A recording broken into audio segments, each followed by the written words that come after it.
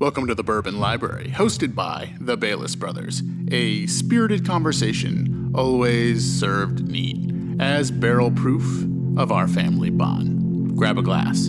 The episode starts now. Dad? Son? How you doing? How you doing? I'm doing good. How about you? I just called to say I love you. Okay. I'm cold. You can say it back if you want. I love. You only get that once a year. How do you feel about me? Oh, I'm a little, middle of the road kind of. What do you want? That's it. No, that's it. It's over. Bye. Bye. Hello, friends. So, I'm doing something kind of unique today for this recording. I'm outside. I'm outside in Mendocino County in Northern California. There are birds talking to one another, frogs talking to one another. Maybe you'll hear them, maybe you won't. But I'm pretty much in the middle of nowhere, and we're turning from day to night over here. It's beautiful. And in the solitude, I guess, I was thinking about my family. How much they mean to me, how much I love doing this with them. And it's just been really nice to have their voices to listen to as I'm kind of far away right now, and to just feel like I'm in the room with them. That's what this has been about from the beginning, trying to be in the room with one another, even when we couldn't. So, sometimes I write little notes in my phone, as I know a lot of us do.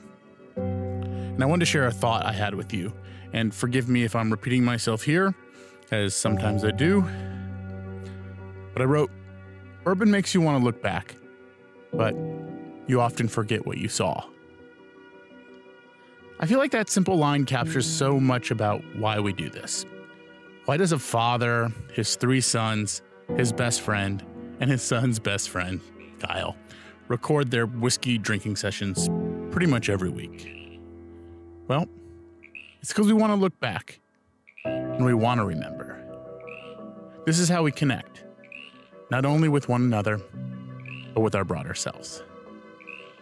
As Andy so eloquently said at the end of The Office, I wish we knew it was the good times while it was happening. Well, here we are. These are the good times. We are together as a family with all of our unique perspectives and daily lived experiences, communing with one another, like the deacons of some sort of magical whiskey church. This family foundation is strong enough to withstand our various positions on not only the booze we consume, but the social and political hills we're willing to die on. It sounds dramatic, but that's what this introduction is for. That same hill will often be the same one we help each other climb. This is going to be a complicated episode, at least for the first half. Not because of the bourbon we're sipping, but the recent story behind it.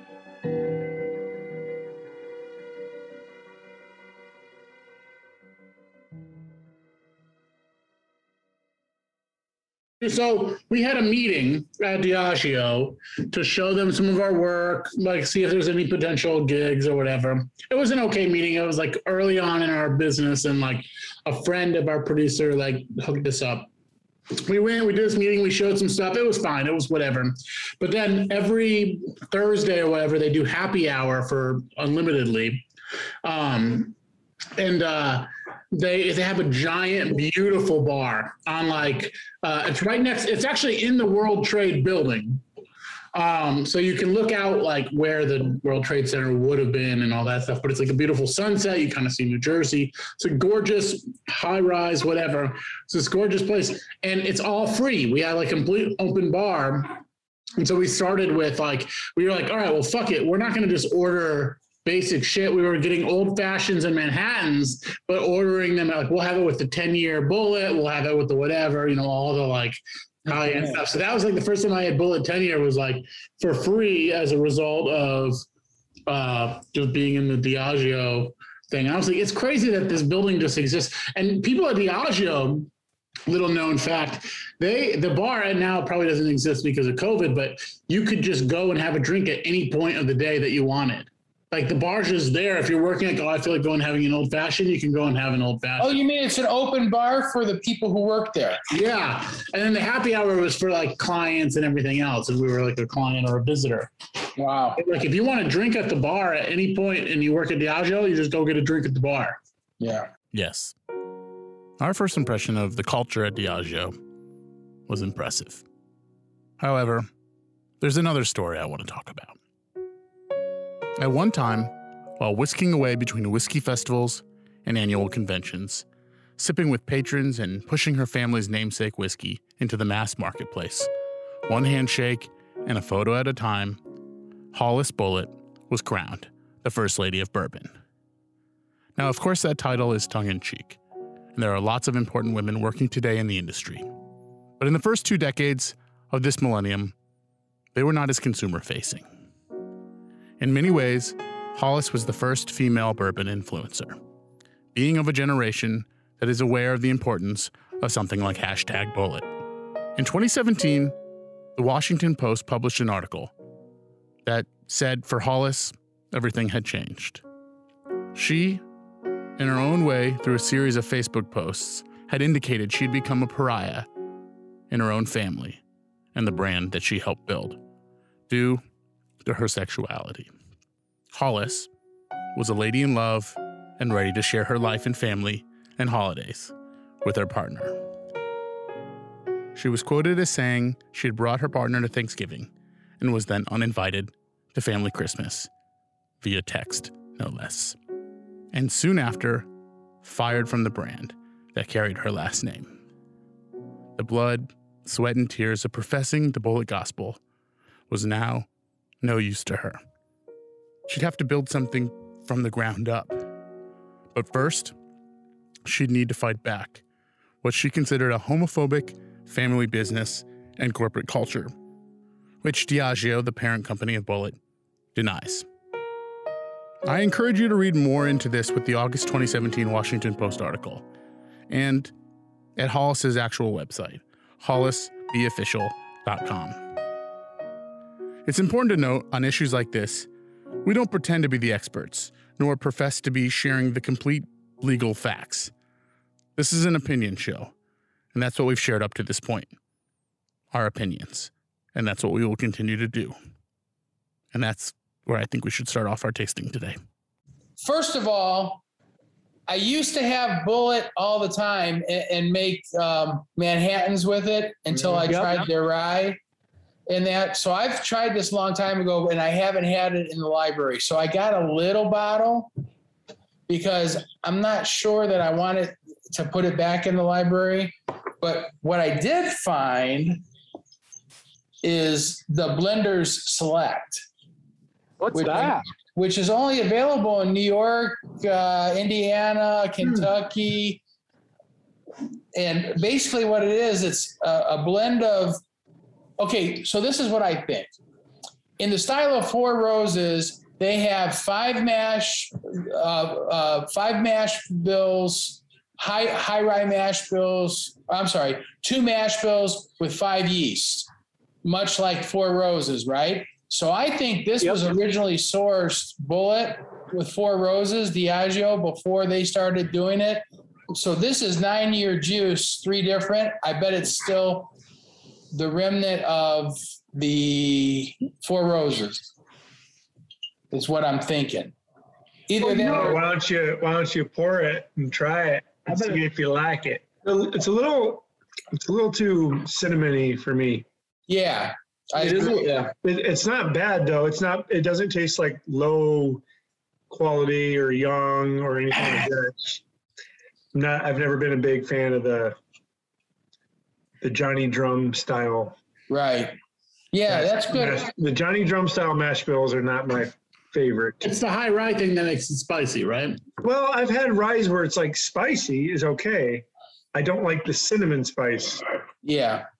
I agree, Devin, and you're right. You pulled that out right. It says it's 28% rye.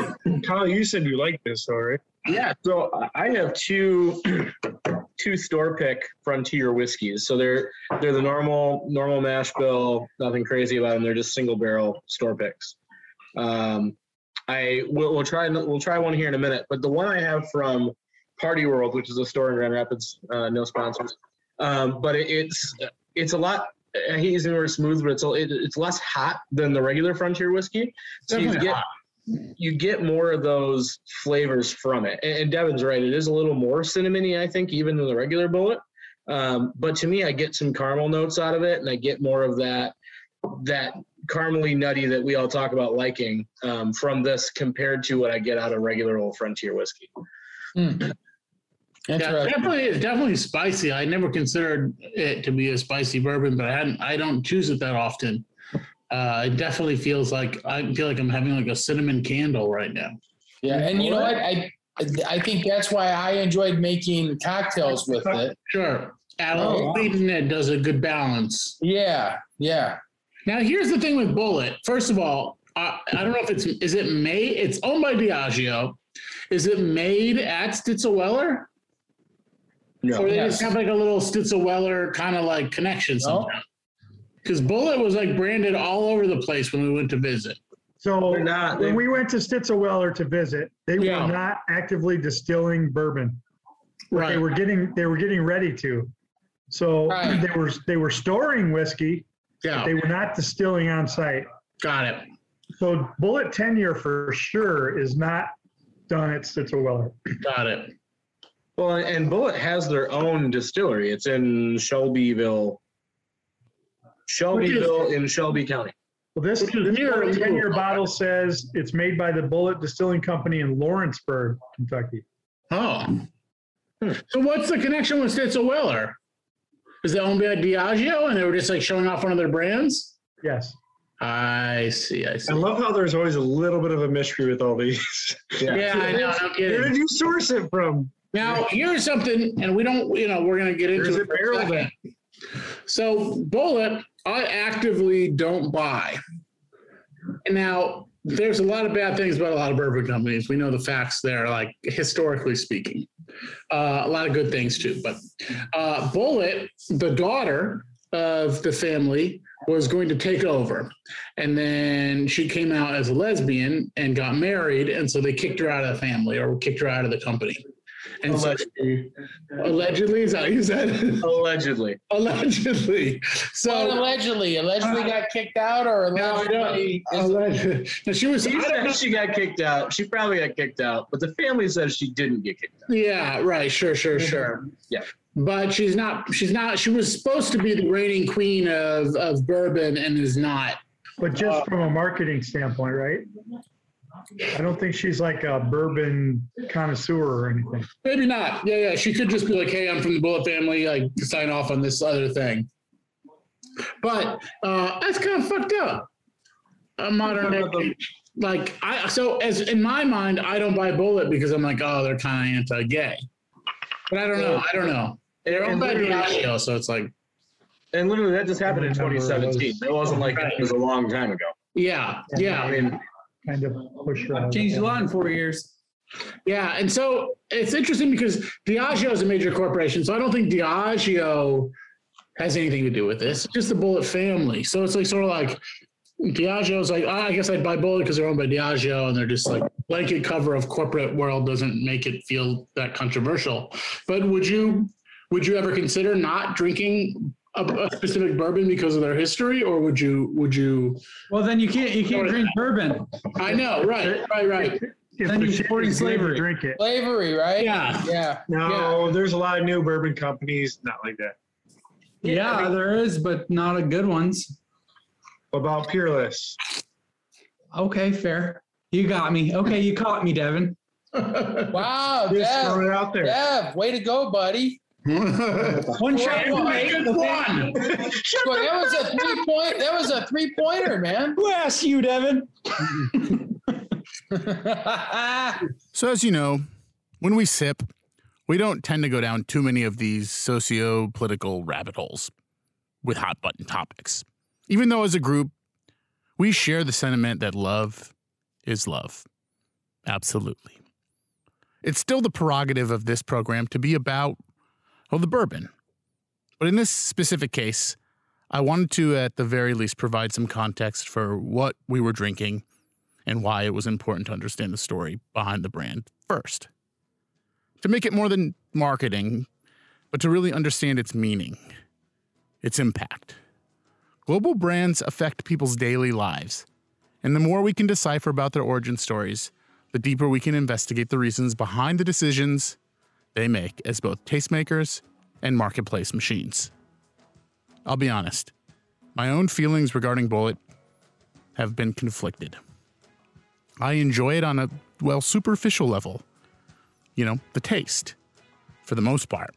And I admit it's a useful, if not great, cocktail juice. But the story of Hollis Bulleit haunts the brand. And frankly, it haunts me as well.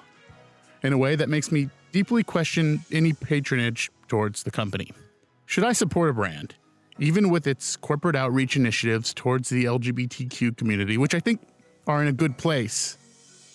But I know that they caused even one person to question their existence.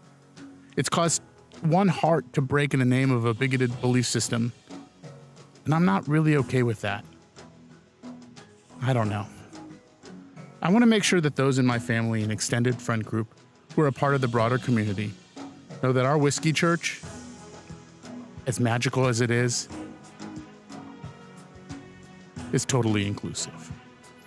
If you are lesbian, gay, bi, trans, or simply identify as queer or something I haven't listed, you have a seat at our bar.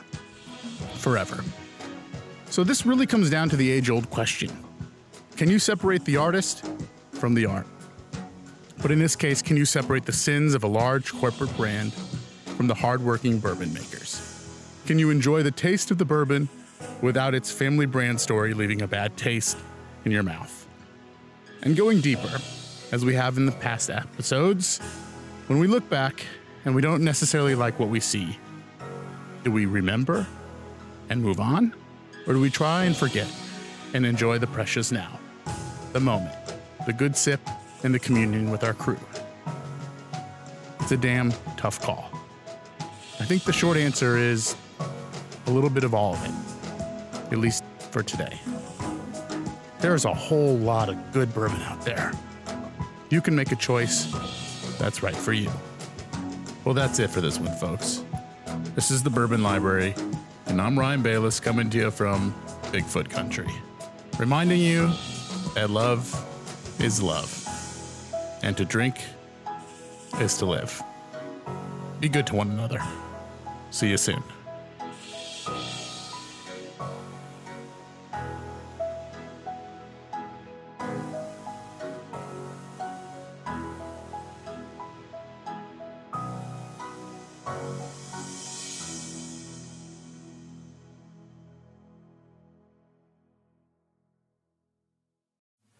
Thanks for listening to our show.